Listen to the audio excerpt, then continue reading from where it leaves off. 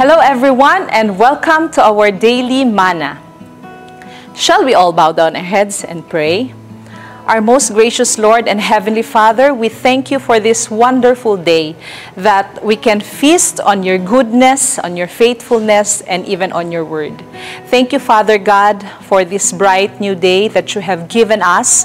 Thank you for restoring our strength. And I pray, Father, that as we delve into your word, study it, I pray that you will speak to us in a very personal way and allow your Holy Spirit, dear God, to transform our lives. We ask, dear God, that you will forgive us for the iniquities and unrighteousness in our hearts.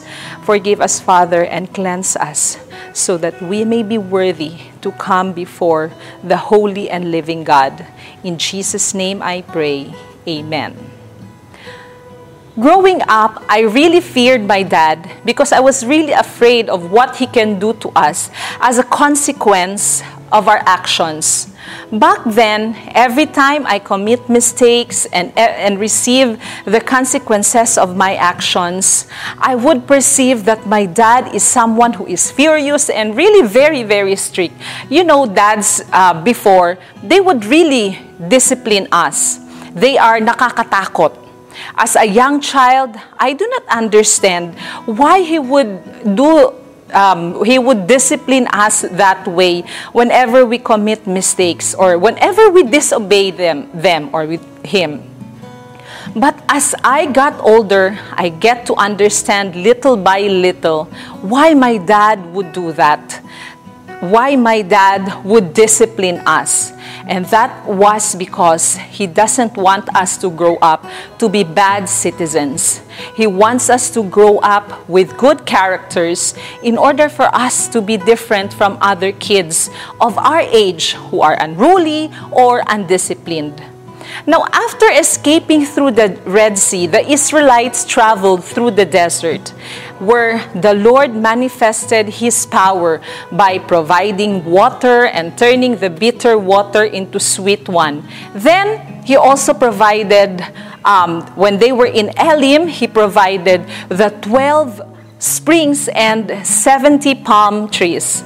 Then, while in the desert, the people complained again.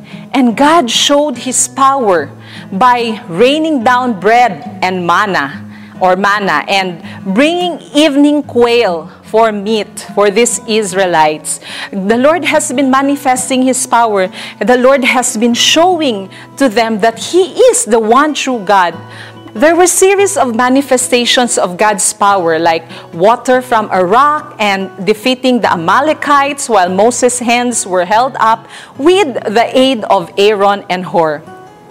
Then the Israelites arrived at Sinai. Here, Moses was told to consecrate the people for 2 days, for the Lord will come down on Mount Sinai on the third day in the sight of all the people, which means for the people to see the Lord, for the people to see His manifest presence. This was in chapter 19. Now, when that day came, there were thunder and lightning flashes and a thick cloud upon the mountain and a very loud trumpet sound, so that all the people who were in the camp trembled. Imagine that. Then Moses brought the people out of the camp to meet God, and they stood at the foot of the mountain. Now, Mount Sinai was all in smoke because the Lord was there. The Lord descended upon it in fire, and its smoke ascended like the smoke of a furnace, and the whole mountain quaked violently. Now, when the sound of the trumpet grew louder and louder, Moses spoke, and God answered him with a thunder. Imagine that. Who would not fear with those kind of terrifying phenomena? Thunder, lightning, smoke surrounding the mountain. It's really terrifying. When the Lord called Moses up in the mountain, He told Moses to warn the people that they should not force their way up to see the Lord if they are not fully consecrated. Otherwise, they will die.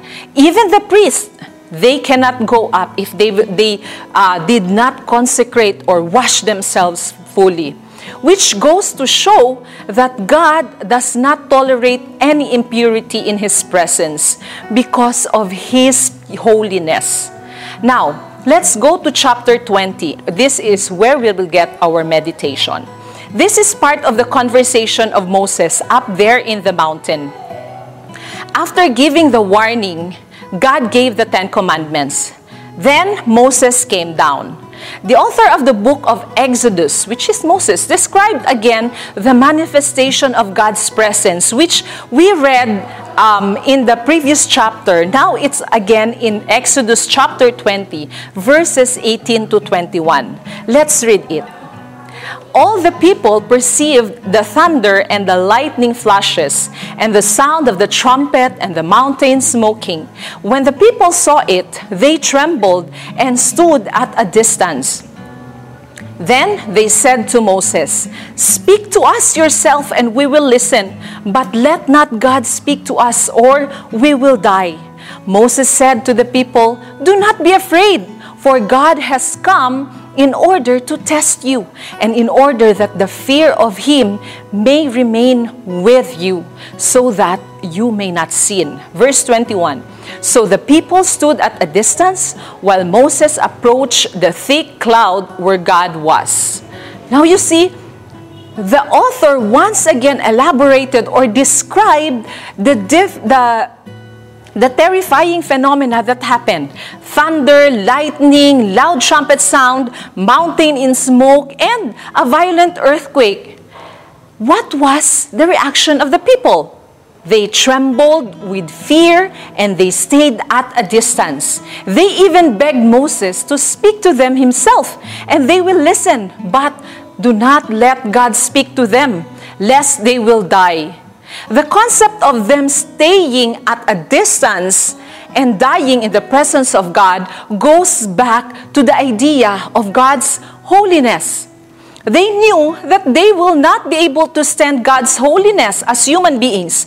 That's how terrified the people were upon witnessing those manifestations of God's presence. What did Moses tell the people? Moses said, "Do not fear, for God has come to test you, that the fear of Him may be before you, so that you do not sin." So testing here means God would like to see if they have truly understood that these people acknowledge His glory, acknowledge His holiness, and acknowledge their unworthiness to come before Him, to see His glory. That's the purpose of God. He wanted to show His power and glory for the people to fear Him and avoid sinning or keep a holy life. And indeed, they actually showed fear. The people might actually have perceived a negative kind of fear, but God is imploring a reverential fear upon the people. What did they tell Moses? Just speak to us and we will listen, or we will obey. This shows that the people feared God and they realized how powerful and holy He is.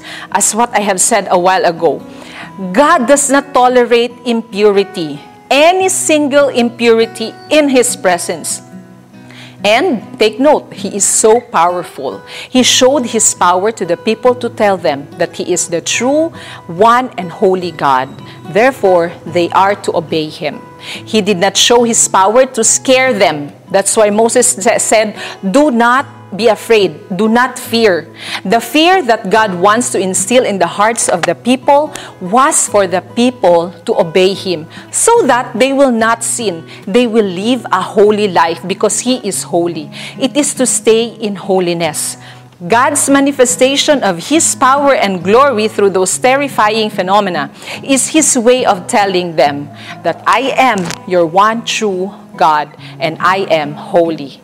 God wanted the people to fear Him by obeying Him so that they will not sin. That's why After this terrifying phenomena, God gave the 10 Commandments and several laws that will guide the Israelites to practical holiness, to make them distinct from other nations, to stay holy, for their God is holy, to make them a different nation. Understanding God's holiness and power is our motivation in living a life of holiness. When we know and believe in our hearts that God is holy, that He is the one true God, it will change our perspective or mindset in obeying His commands. So just like how I feared my father when I was still young, and even until now, I still fear my father. That fear is out of reverence to my father. So that is also how, in the same way, that is also how we should fear God. Out of reverence, out of who He is, because He is holy.